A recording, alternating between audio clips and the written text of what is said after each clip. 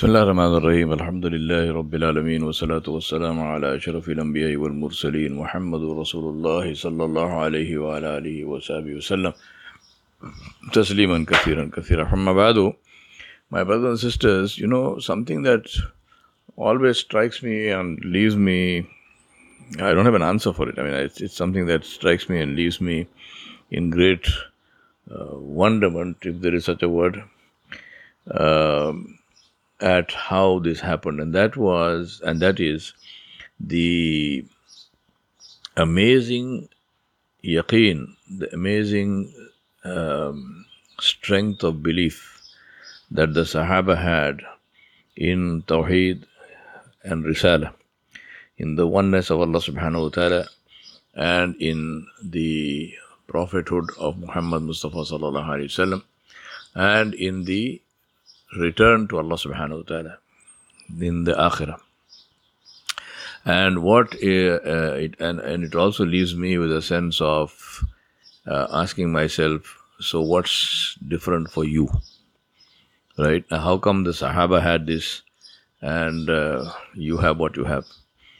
Now, the parallel to this, or the something similar we see, to the best of my knowledge, the only time I think about that and the only place I can remember it is the incident of the people who, the magicians of Egypt, who accepted the Risalat of Musa alayhi salam, who accepted Tawheed and the Risalat of Musa alayhi salam. 1 minute they were the people of Firaun, they were the backbone of Firaun's strategy of dominating and of his plan to intimidate Musa alayhi salam. And the next minute they accepted Islam and they came to Islam. And the important thing to understand there is that the strength of their iman from the word go. Now, these were not great scholars of Islam, or they were not people who had studied, the Islam that Musa alayhi salam brought, and they were not people who had. They probably weren't even. The majority of them were probably not even people who knew Musa alayhi salam particularly well. I mean, they obviously they knew who he was, but beyond that, I don't know if they even had. I'm sure they did not have a chance to spend time in his company, not even one of them. And they didn't know him as in, this is somebody we have known for all our lives and we have a lot of respect for the person and so on. Nothing like that. And the other, that's one incident. The other incident we find is in the lives of the Sahaba Ridwanullahi alayhim ajma'in. And interestingly also, it is paradoxical that people who actually had a lot of knowledge about Musa alayhi salam, who knew him very intimately, who knew him for years, who knew him, through different stages of life, meaning from the time he was a child to an adolescent, to growing up and to youth and so on, did not have this faith. They were people who did not believe in him, who didn't accept him, he didn't accept his message, and who were his biggest opponents. And the same reflection we find, take Firaun for example. I mean, that Musa alayhi salam grew up in his house, grew up in the palace. He knew Musa alayhi salam from the time he was a baby and so on. And the people around Firaun, I mean, they were all people who knew him from the time he was a child. Similarly with Rasulullah sallallahu alaihi wasallam, if you see the people who opposed him, Abu Lahab for example, Abu Lahab was his paternal uncle. He was his father's brother, and we know in our Islamic culture, also in the Arab culture, it is a father's brother is and a mother's sister, the khala and the khal, the khala and the am. They are like the father and the mother, right? So the respect that they are given, the love that they have, for the children of the brother and or the sister. This is something which is part of the culture. So Abu Lahab was the Am of Rasulullah sallallahu alaihi wasallam, just like Abu Talib was. Now, Abu Talib, both of them were not Muslim, and both of them died without Islam.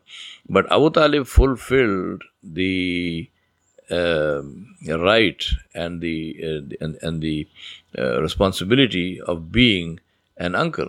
Right? He fulfilled that. He took care of Rasulullah when he was young, and he supported him and he supported his message, even though he did not agree with it himself. Now, why did he not agree with it himself is another question. Is also part of this whole question that we need to ask. So, very paradoxical.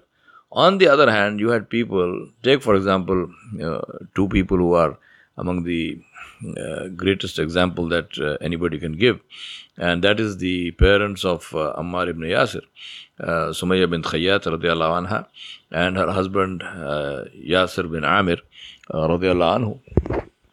The two first martyrs in the path of Islam, Sumayya bint Khayyat being the first of them. She's not only the first woman, but she is the first martyr, the first person to be shaheed fi sabilillah, to be killed for no reason other than that she was a Muslim, and followed almost immediately by her husband, Yasir bin Amr radiyallahu anhu. So on the one hand, you had Abu Lahab. You can also say Abu Jahl, because he was also related to Nabi Sallallahu Alaihi Wasallam, a little bit distant relationship, but also, from the same tribe of Quraysh. And Abu Talib also, for example, for that matter, because he's another uncle of Nabi Sallallahu Alaihi Wasallam. And so on. People who knew him intimately, who knew him for his whole life, yet who did not accept his risala, who did not accept his prophethood and his message, versus people who did not know him that well. I mean, Sumayya bin Khayyat and Yasir bin Amr radiyallahu anhuma, they knew him, of course, but obviously not as closely and as intimately as his own uncles.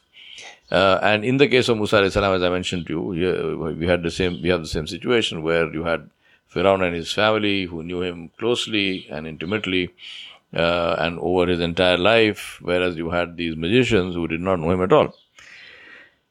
Now the question is that two questions really.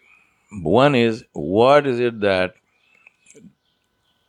was influential and instrumental in people who did not know the Prophet very well, whether it was Musa alayhi salam or Nabi sallallahu alaihi wasallam, accepting Islam and becoming people of Jannah and becoming people who are mentioned with honor in the Quran, versus people who knew him and who, logically speaking, should have accepted Islam first for no reason other than the fact that they knew this messenger of Allah.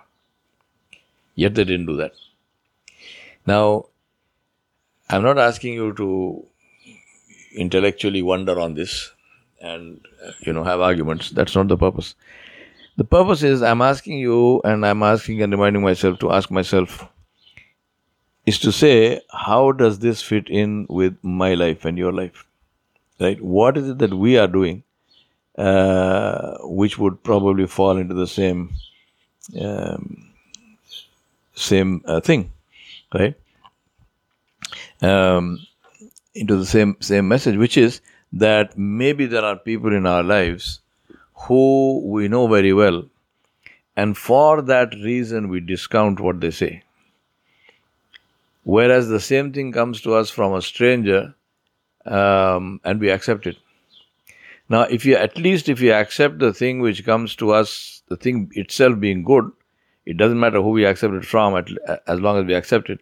But if we are discounting and not accepting something which is coming from somebody just because that person is familiar, then it's a huge danger. Because at the end of the day, think about who was harmed.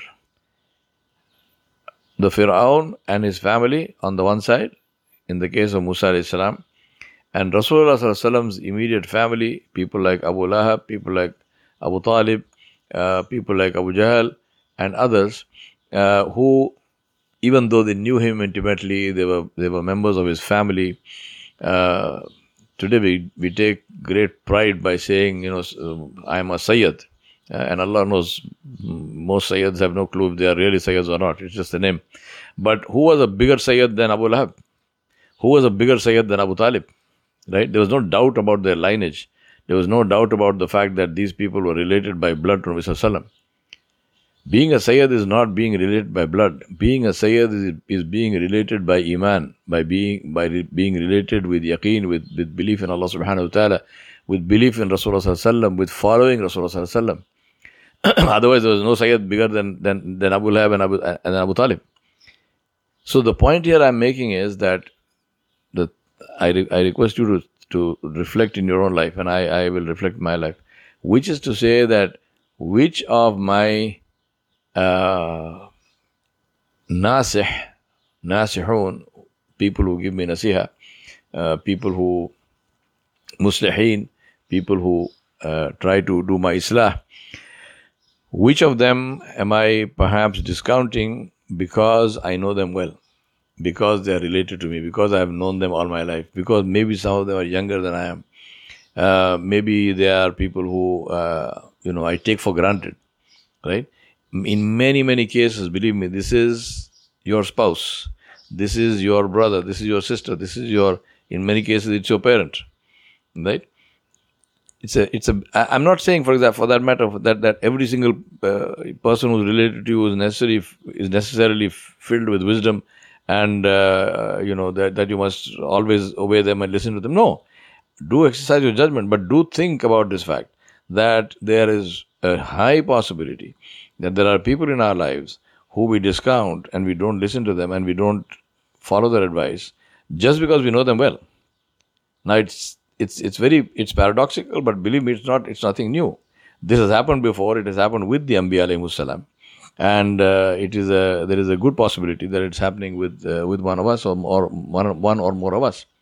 So I remind myself and you, let us not fall into that trap, and let us be clear in our minds and do things which are beneficial for us in this world and the next. I ask Allah subhanahu wa ta'ala to open our hearts to the truth, and to help us to see the truth, and to help us to see falsehood and to stay away from it. Allahumma arina al-haqqa haqqan warzuqna ittiba'ah wa arina al-batila batilan warzuqna ijtinabah. O Allah, show me the truth as the truth and enable me to follow it, and show me the batil, the falsehood as falsehood, and enable me to stay away from it. وصلى الله على نبي الكريم وآله وصحبه أجمعين برحمتك يا أرحم الراحمين.